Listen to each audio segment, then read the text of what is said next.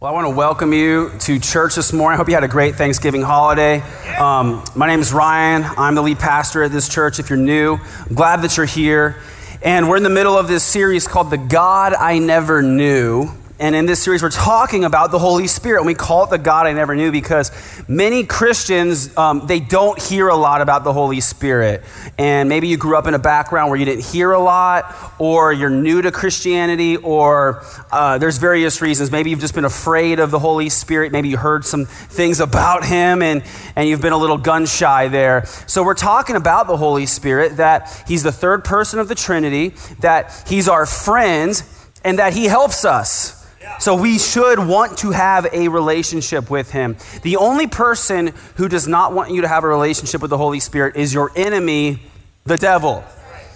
God wants you to have a relationship that's healthy and thriving with the Holy Spirit. And so you need to understand that as we talk about this topic, I know there are aspects of this that are controversial, and I'm okay with that. Okay, so one of the things I appreciate about a lot of non-denominational churches is that they avoid secondary issues, and they focus on primary issues. And there's good to that because they're saying we're going to focus on the most essential issues, the basics, and we're not going to argue about controversial secondary issues. The problem, though, is that if you avoid all controversial topics, you'll miss out on a lot of helpful teaching. Okay, so here's how you should talk about controversial or secondary topics as a Christian. One, we don't debate the essential topics, like the close-handed topics, like, for example, Jesus is the Son of God. I'm not debating that. That is an essential doctrine of being a Christian. But there are secondary issues that we're going to talk about, like one of them today. And that's how you talk about them. You look at what the Bible says, you say what the Bible says, and not more than what the Bible says. That's what I do. And so we want to take the scriptures, exposit them, so we want to understand them in the context and then how they apply to our lives. And we want to say, well, look, if we disagree, then fine, we can still be friends. And you can disagree with me today and still be a member of this church. But I'm going to talk to you about the Holy Spirit. And I want you to know that you can believe in the full person and power of the Holy Spirit and not be a crazy person. That's very important to me that you understand that. I was flipping through the channels the other day, and I saw a church service taking place, a church in the valley here, and I'm always curious what other churches are doing, so I stop and I start watching, and I just got to tell you, these people, God bless them, they were nuts. Just totally nuts. Like, I'm watching this going, no, please, because like this is the reason that some Christians are afraid of the Holy Spirit. So we're talking about his power, his love, the gifts of the Holy Spirit, the fruit of the Holy Spirit that he has for you as described in Galatians 5, so you can be fruity but not nuts. And you don't need to be afraid. I'm going to talk today about the baptism of the Holy Spirit, and I'm going to ask this question and answer it hopefully for you. Does he baptize? Maybe you'd say, I've heard of this baptism in the Holy Spirit. I've got some questions. It makes me a little nervous. Well, we're going to talk about it. There are 3 baptisms that I want to talk to you about today.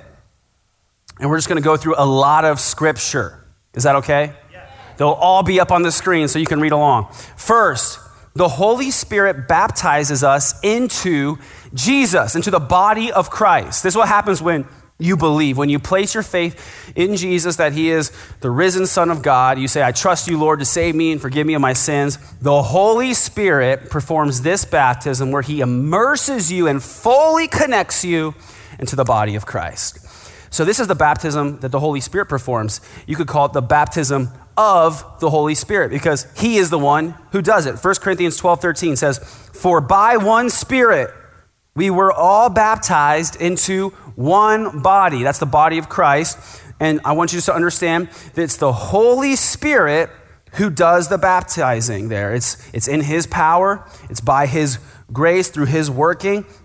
We're made a part of the body of Christ. And this happens to every believer who places his or her faith in Jesus, okay? So this is the baptism of the Holy Spirit. And I don't want you to get confused with what we're going to also talk about, the baptism in the Holy Spirit or with the Holy Spirit. It's important that you use the right phrasing because it can cause people confusion and they get confused about the differences. So we're going to talk about that. This is the baptism of the Holy Spirit. Number 2, disciples baptize us in water.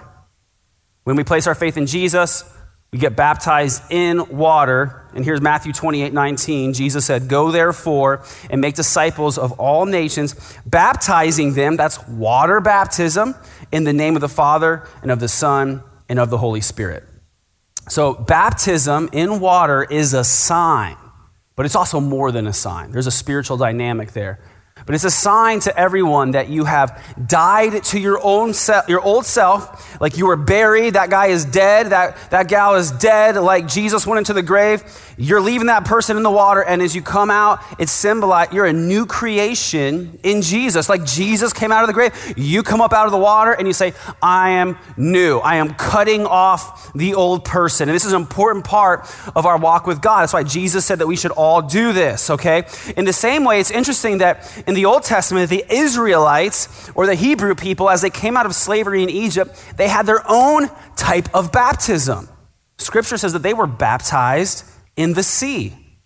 They went across the Red Sea, and the Bible says that they left their old life in the sea. They left their enemy literally in the sea and their old life of slavery. And so Scripture refers to that as their baptism in the sea. That's amazing imagery of our baptism in water that was going to come. Now, some people argue against the baptism in the Holy Spirit as a separate experience, and they use this verse in Ephesians 4:5, and I want to point it out to you. It says, "There is one Lord, one faith, one baptism." And so they say, well, there's only one baptism. Okay, well, I just want to point some things out here. It also says there is one Lord, but we know that God exists as three in one, Father, Son, and Holy Spirit. They're three in one, and they all agree. In the same way, there are three baptisms, and they all agree. And you can even read in 1 John 5, 7, and 8, where it says there are three that testify on earth: the blood, the water, and the Spirit. And they all agree as one. So we see that we can get baptized into Jesus by the Holy Spirit when we believe. We get baptized in water. So people who say there's only one baptism, they already are contradicting themselves because they already believe in two baptisms, both being by being baptized by the Holy Spirit into Jesus in the body of Christ and in water. There's at least two they're admitting, okay? But then some of you need to also be baptized with the Holy Spirit. Now, let me just point out real quick before we go on. Some of you guys still need to get baptized in water, all right? Maybe you were baptized in water as a child before you even believed, and then you got saved later. You need to get baptized in water. That's something we're supposed to do. We're supposed to believe and be baptized. All right? So don't be embarrassed or afraid to get baptized in water. Jesus actually commanded us to be baptized in water. It's an important step in your walk with God that you go forward and you get baptized in water and you experience that since Jesus said to do it. So if you got baptized as a baby, great, I guess, but do it again as a believer. Okay, here's the third baptism. Jesus baptizes us in or with the Holy Spirit. Matthew 3:11. This is John the Baptist talking, and he says, "I baptize you with water for repentance, but he who is coming after me is mightier than I, whose sandals I am not worthy to carry." Who's that about? Jesus. He will baptize you with the Holy Spirit and fire. Remember, we talked about how on the day of Pentecost, fire appeared above them when they were baptized in the Holy Spirit or with the Holy Spirit. Now, this is John the Baptist, so we already have proof that there's at least one Baptist who believes in the baptism in the Holy Spirit. That was a dorky pastor joke. Okay, and I want to make one point. He was not speaking to the 12 disciples. Some people say, well, that was just for the 12 disciples. Jesus had not yet called the 12 disciples when John the Baptist said this. This happened in Matthew 3. The next chapter, Jesus calls the 12 disciples. So he wasn't talking to the 12 disciples. He wasn't talking to the 120 in the upper room. He was talking to all believers, that Jesus would baptize us with the Holy Spirit. Some people say now that the first baptism I talked about and the third are the same. They get confused. But I just want to point out they cannot be the same. They cannot be. Not just logically, not just theologically, but even grammatically, they can't be the same. Because as I said, there are different people doing the baptism. The first baptism that we experience into the body of Christ is performed by the Holy Spirit. And no Christian denies that because we know it's by the Holy Spirit that our heart is regenerated. It's by the Holy Spirit that we are connected to the body of Christ and made new, right? So we all agree on that. Then the third baptism we just talked about is by Jesus. John the Baptist just said, he will baptize you with the Holy Spirit. And I'm going to go on. I'm going to give you more evidence of that. Here's how important the baptism in the Holy Spirit is for us. It's so important that God put it in all 4 of his gospels. Okay, there are 4 gospels: Matthew, Mark, Luke, and John. Matthew, Mark, and Luke are very similar. That's why they're called the synoptic gospels. They're similar. They're very much the same. They all 3 record the last year of Jesus' ministry. They start after the death of John the Baptist. The Gospel of John focuses on the first 2 years of Jesus' ministry. And so they have different elements. The Gospel of John has some things in it that the other 3 don't, like the woman at the well and the woman caught in adultery and Jesus turning water into wine. He likes to party, good things like that. So sometimes, though, you'll read the first 3 Gospels, Matthew, Mark, and Luke, and you'll be like, I read this, and then it's like, I'm pretty sure I already read this. And then if you keep going, you get to, Luke, and you're like, I'm definitely sure I already read this. They're very similar, but then there's a very few things that are included in all 4. Here's what they are: the birth, death, and resurrection of Jesus, which we can all agree that's like the core of the gospel, very important. The feeding of the 5,000, and the baptism in the Holy Spirit. So I already read to you from Matthew. Now I'll just give you Mark real quick. Mark 1:8. I have baptized you with water, but he will baptize you with the Holy Spirit. Luke 3:16. John answered them all, saying, I baptize you with water, but he who is mightier than I is coming, the strap of whose sandals I am not worthy to untie. He will baptize you with the Holy Spirit and fire. That sounds very familiar. But then there's also John. I myself did not know him, but he who sent me to baptize with water said to me, he on whom you see the Spirit descend and remain, this is he who baptizes with the Holy Spirit. And we know that Jesus was baptized in water. The Holy Spirit descended on him and remained on him. And he was baptized in the Holy Spirit. And also he will baptize us with the Holy Spirit. So now I want to talk about salvation, water, and the Spirit. Salvation, water, and the Spirit we're going to talk about. And we're going to kind of draw this out. Let me ask you this. Is Jesus our example? Yes, not a trick question. Jesus is definitely our example. Okay, but then we got to apply this now to us. So first, was Jesus saved? No, okay? Because when we're saved, the Bible says we're born again. That's because we're born into this world with a sin-corrupted spirit. And so when we place our faith in Jesus, we have to be born again spiritually. Was Jesus born again? No, because he was born perfectly the first time. So he didn't need to be saved. He came to do the saving. So then we ask, was he baptized with water? Yes, John the Baptist baptized him with water. And you can read about that. And then we ask, was he baptized with the Holy Spirit? Because some people will say, well, Jesus wasn't baptized with the Holy Spirit. But I would say, yes, he was. Because as soon as he was baptized in water, the Bible says that the Spirit of God descended on him like a dove. It descended on him. And a lot of times Scripture uses the word, it was poured out upon, it fell upon. He was baptized in the Holy Spirit as well. And let me just point out, it descended on him like a dove. Like a dove. That's a simile.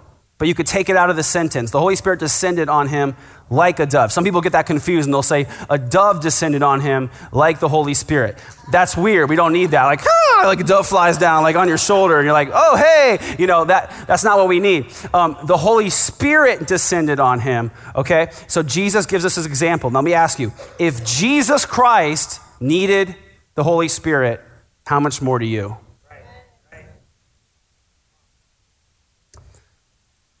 Let me read to you from Acts chapter 2. We've been talking about salvation and water and the Spirit. We're going to see these 3 baptisms. Now, when they heard this, they were cut to the heart and said to Peter and the rest of the apostles, brothers, what shall we do? And Peter said to them, repent, that's salvation. and be baptized. There's water baptism.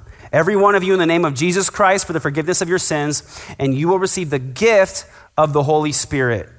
For the promise is for you and your children and for all who are far off. It's the promise. This is the same promise Jesus told his disciples to wait for. It's for everyone who the Lord our God calls to himself. Okay, so people will say, well, that was just for the first people in the church, the disciples, and we don't need that today. Wait a second. The promise is for all of them, their children, their grandchildren, their grandbabies. Did it stop? No, it says for everyone whom the Lord our God calls to himself. If you're a Christian, God has called you, right? Has God called you? Then yes, the promise is for you. Now, we believe that when you place your faith in Jesus, we all receive the indwelling of the Holy Spirit. It's kind of like taking a drink of the Holy Spirit, right? You receive him, and he's inside of you. When we talk about the baptism of the Holy Spirit as a second or separate experience, it's like the other types of baptisms. It's complete immersion. It's like if I took a bath in my tea, right? It's totally covered from head to toe. Okay, so we all agree that we receive the Holy Spirit when we're saved, but that there is a separate experience. That's what I'm trying to talk to you about. And now I'm going to read you the first of three, what I would call rock solid, convincing passages that will help you understand this. Acts chapter 8, verse 12. But when they believed Philip, they were saved. As he preached the good news about the kingdom of God and the name of Jesus Christ, they were baptized. That's water baptism, both men and women. Okay, so if all you need is to believe and be baptized, they should be good, right? But let me go on. Verse 14. Now when the apostles at Jerusalem heard that Samaria had received the word of God, they sent to them Peter and John, who came down and said, congrats, you've got everything you need. No, that's not what it says. If you're reading along, okay, I'm just checking if you're paying attention. They came down and they said, we're going to pray for you. They prayed for them that they might receive the Holy Spirit, for he had not yet fallen on any of them, but they had only been baptized in the name of the Lord Jesus. They had only been water baptized. Then they laid their hands on them and they received the Holy Spirit. So if you get all the Holy Spirit you need when you place your faith in Jesus, then apparently Peter and John were not taught good theology, because they came to pray for them to receive more.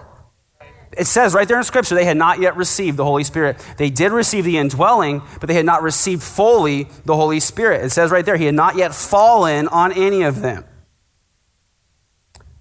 So now we read the second of three rock solid, convincing passages. We're going to continue. Acts chapter 19.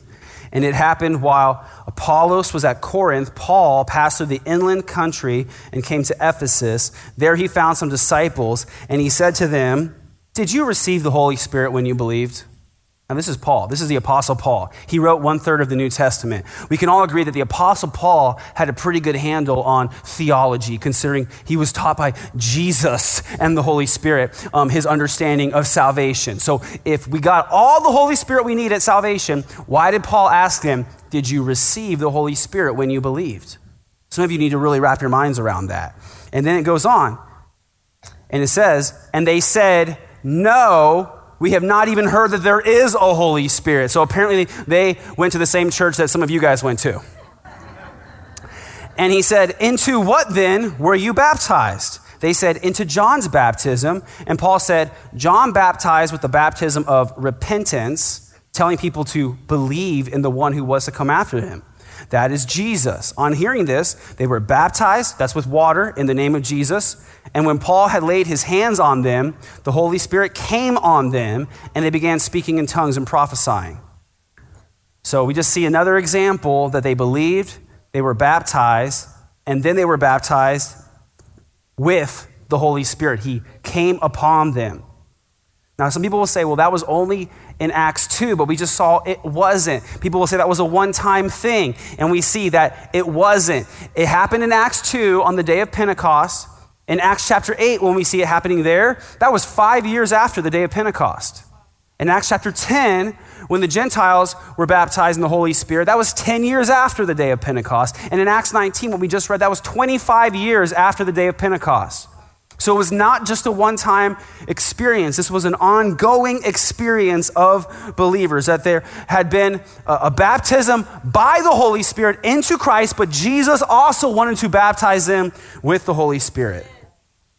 Okay, so then we're going to see this go on and continue. Okay, we know, I want to just point this out before we go on. When we believe, we are saved. We're baptized into the body of Christ. Just believing in Jesus, that is all you need to go to heaven.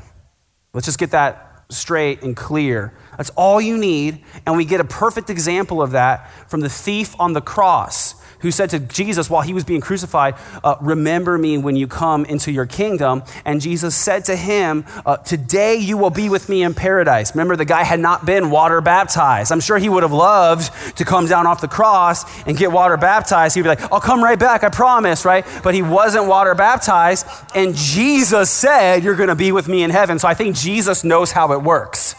Okay, then 2, we know when we're baptized in water, it's a sign that the old person is buried and cut off. That's why you need to do this. That's why you need to do this, and it's part of getting a separation from your past life. And then when I get baptized in or with the Holy Spirit by Jesus, I get the power to walk and live in the new life as a new creation. So this is another thing. We need that as well. It's for our benefit. So ask yourself, do I only have 2 baptisms? Have I fully received the outpouring of the Holy Spirit on my life? Have I experienced the power of the Holy Spirit in my life fully that Jesus wants to give me? Some people, they want to fight this, and they'll say, well, I already received all the Holy Spirit I need when I was saved. That's what they were taught, so it's not really always their fault. They were just taught that. I'm just going to show you my third rock-solid, convincing passage. And this is the one that convinced me the most. I think this is my favorite. This really makes it all come together and lock down tightly. John 20, verse 21. This is the day that Jesus resurrected from the grave. His disciples were hiding in a locked room, and then Jesus appeared among them. Jesus said to them again, peace be with you, as the Father has sent me, even so I am sending you. And when he had said this, he breathed on them and said to them, receive the Holy Spirit. I don't know if a lot of people just miss this verse, but Jesus said, receive the Holy Spirit, and apparently it was like, right? But he had good breath, I'm sure, because he was like resurrected Jesus. You were like, yes. So, okay, let me just ask you the question. Let's think through this logically. If Jesus said, receive the Holy Spirit, do you think they received the Holy Spirit? Okay, so we're all on the same page. Obviously, they did. They had the indwelling of the Holy Spirit in them, like we all do when we place our faith in Jesus, because they obviously believed in him, right?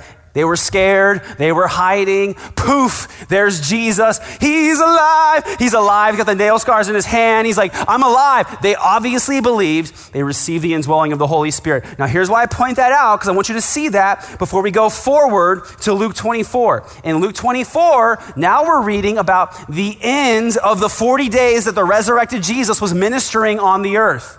This is 40 days later. And behold, I am sending the promise of my Father upon you. But stay in the city until you are clothed with power from on high. You can go on to Acts chapter 1, verse 4.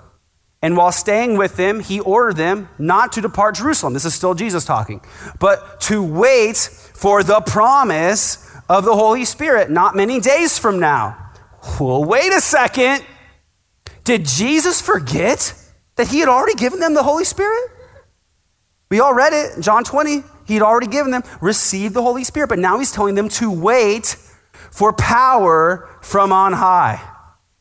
Jesus lays it out for us there pretty clearly. I hope you're seeing this. I don't know how you can miss it.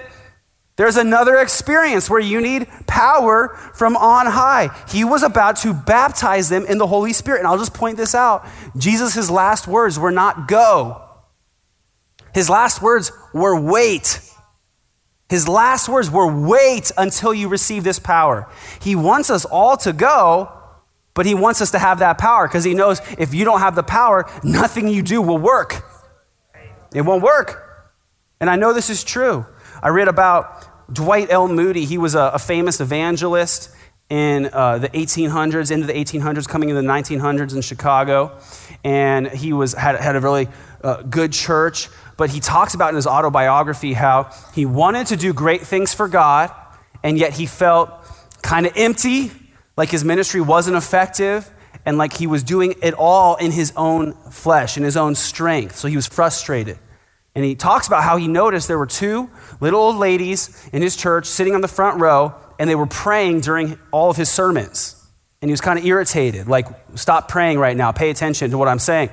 So he talked to them like in private, he pulled them aside. He's like, why are you praying during my sermons? And they said, we're praying for you. And he said, why? You should pray for unsaved people. And they said, we're praying for you to receive the power of the Holy Spirit. And he said to them, I thought I already had that. He said, I graciously told them that I already had that, and they graciously kept praying for me. So he went home, he searched the scriptures, and he became convinced that he needed to be baptized in the Holy Spirit the way the disciples were in Acts chapter 2. And so he had this deep longing that developed in him to have more of the power of the Holy Spirit in his life. And he goes on to explain how he was in New York, he was walking down Wall Street, and the Holy Spirit fell upon him so powerfully that he was overcome, and he couldn't even continue walking down the road. He had to like kind of dip off the road, and he locked himself in a room for a couple hours. He said the power of God was on him so strongly that he had to ask God to make it stop.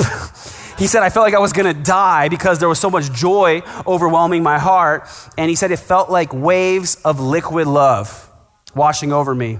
And it was really interesting when I read that because it reminded me of my experience when I was baptized with the Holy Spirit. I just felt this overwhelming awareness and sense of God's love just kind of coursing through me. It was so unexplainable.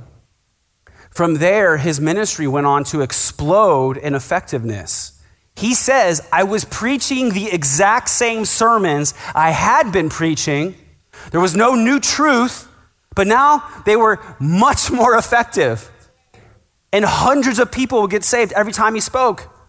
And he went to England, he started preaching in these different campaigns and revivals around the country, and historians estimate that over 1 million people were saved through his ministry.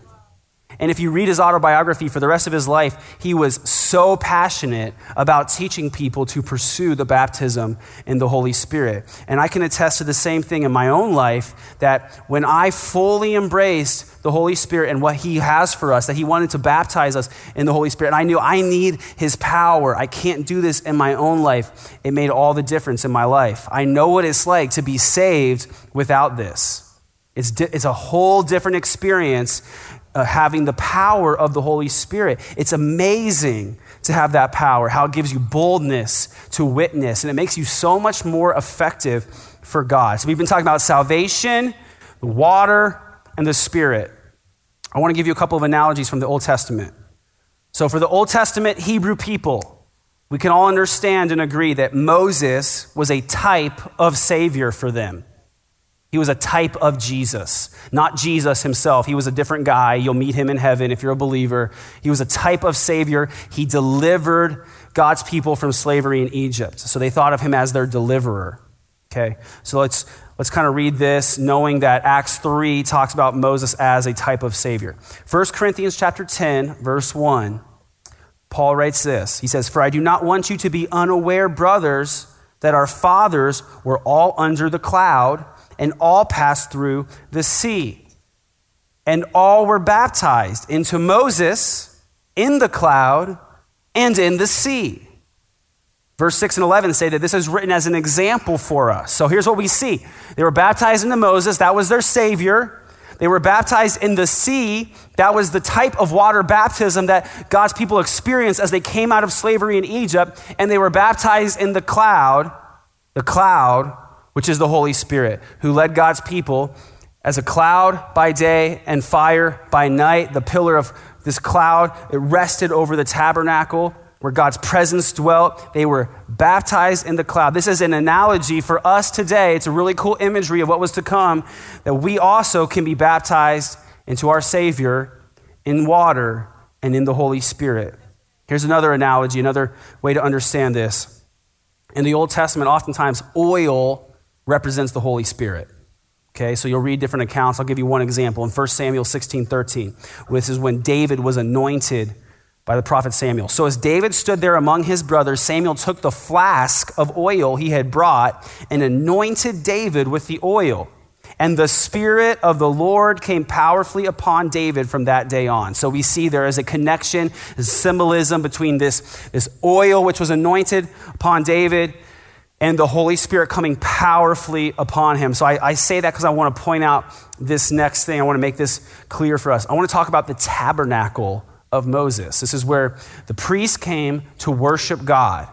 All right, and God gave Moses this vision of the tabernacle in heaven, and he said, what you see here, draw this on earth, create this on earth. So let me show you what the tabernacle looks like, okay? Here's the tabernacle.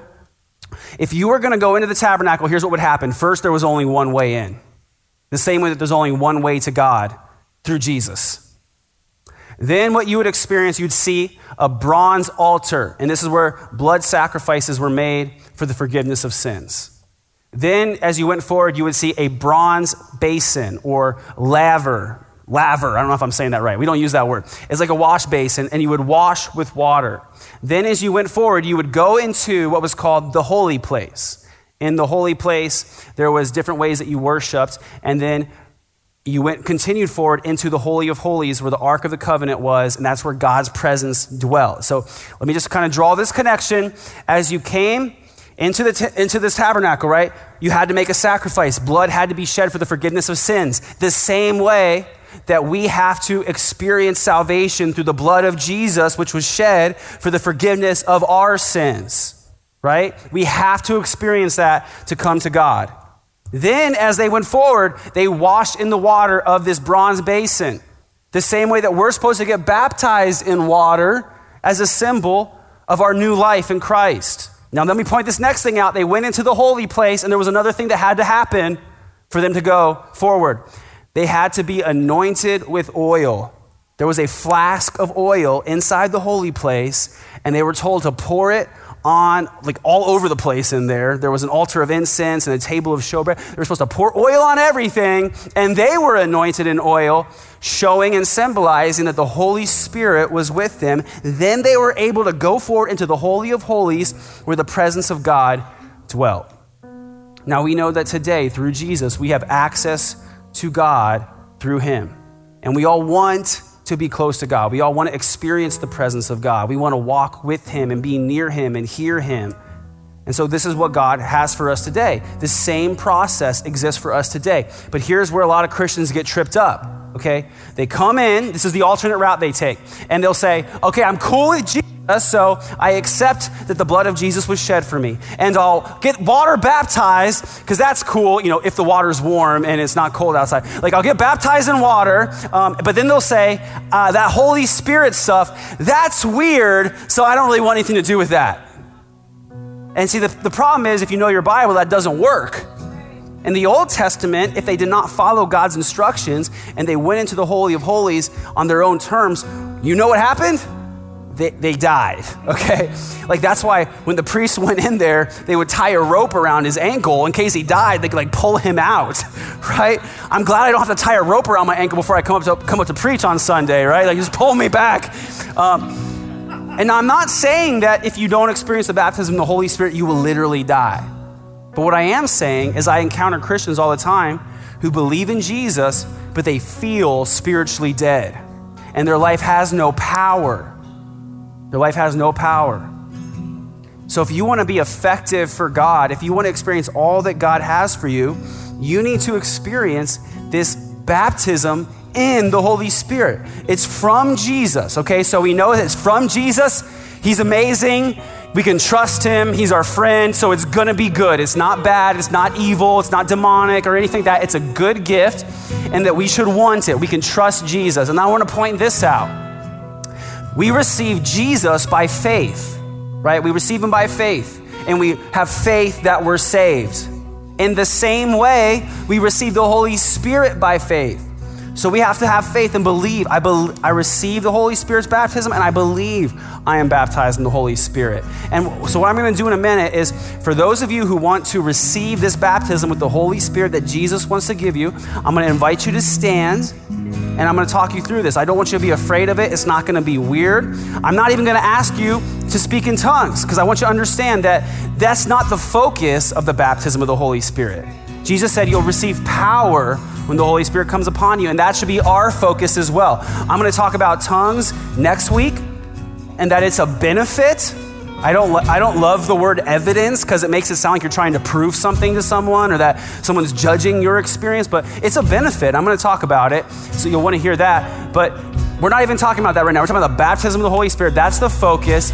And if you say, I want that, I'm open to it, here's how I think that we do this. We ask for it, and we surrender to God. We say, God, I desire more of you, and I'm going to surrender to you, and I'm going to trust you. I believe that when we ask, God will give it to us. Jesus said, ask and you will receive. He said, knock and the door will be open to you. He said, you have a Father in heaven who is a good Father, and he loves to give you good gifts. So Jesus made this analogy. He said, if you ask him for bread, he's not going to give you a stone. If you ask him for a fish to eat, he's not going to give you a snake, right? So I think also if we ask him for the baptism with the Holy Spirit, he's not going to mess with us or give us some kind of counterfeit thing that's not good for us. He's only going to give us a good gift, okay? So if you're here, maybe you came from a different background where you weren't really taught about this, I just want you to swallow your pride. I want to invite you. If you say, I want this, I'm open to it, I want everything that God has for me, right now I'm just going to invite you to stand. You're going to stand here in the room. Go ahead and stand if you would like to experience that. And I'm just going to invite you to pursue this with me. And so here's what we're going to do, okay? So this is for you. You can still stand if you want to. You didn't miss your chance. You can still stand if you'd like to. Here's what we're going to do. I'm going to ask you to bow your head and just close your eyes, because it's a personal experience between you and God. And I want you just to kind of lift your hands just at your sides like this, just in the posture of receiving, just to say, God, I receive everything you have for me, just physically showing that. And I just want you to pray with me. But first, let me just say this. Some of you might want to really quick just ask the Holy Spirit to forgive you if you've believed some things about him that aren't good or maybe aren't true. So maybe you've been afraid of him, or you've kind of kept him at arm's length. You can just tell him, hey, I'm sorry that I believe some things about you that aren't true. I want to have a good relationship with you, and I want to receive you fully. So now I just want you to open your mouth. You can just repeat after me and just pray this yourself. Just say, Jesus, I ask you to baptize me with the Holy Spirit. Amen. I want to pray for you. God, I thank you for each and every one of these Christians who are here, who have asked and received the Holy Spirit by faith. Lord, I believe that you have every good gift for them, and that you want to bless them and give them power to be effective for you. God, I pray that you would cover them from their head down to their toe with your Holy Spirit. God, I thank you that you love us, and we ask you for that same power that the disciples experienced in Acts chapter 2. God, we ask you for that in our lives today. So let me just tell you, church, you receive it by faith. So let me just ask you, just pray this out loud. Just say, Lord, I receive it. I receive this baptism of the Holy Spirit. Amen. Amen. God is good. I'm going to invite the rest of you to stand with me. And we're just going to go into a time, just give God praise for a minute. So let's just lift our voices to God. He is good. His grace is good. His mercy endures forever. He deserves our praises. Come on, let's sing this out.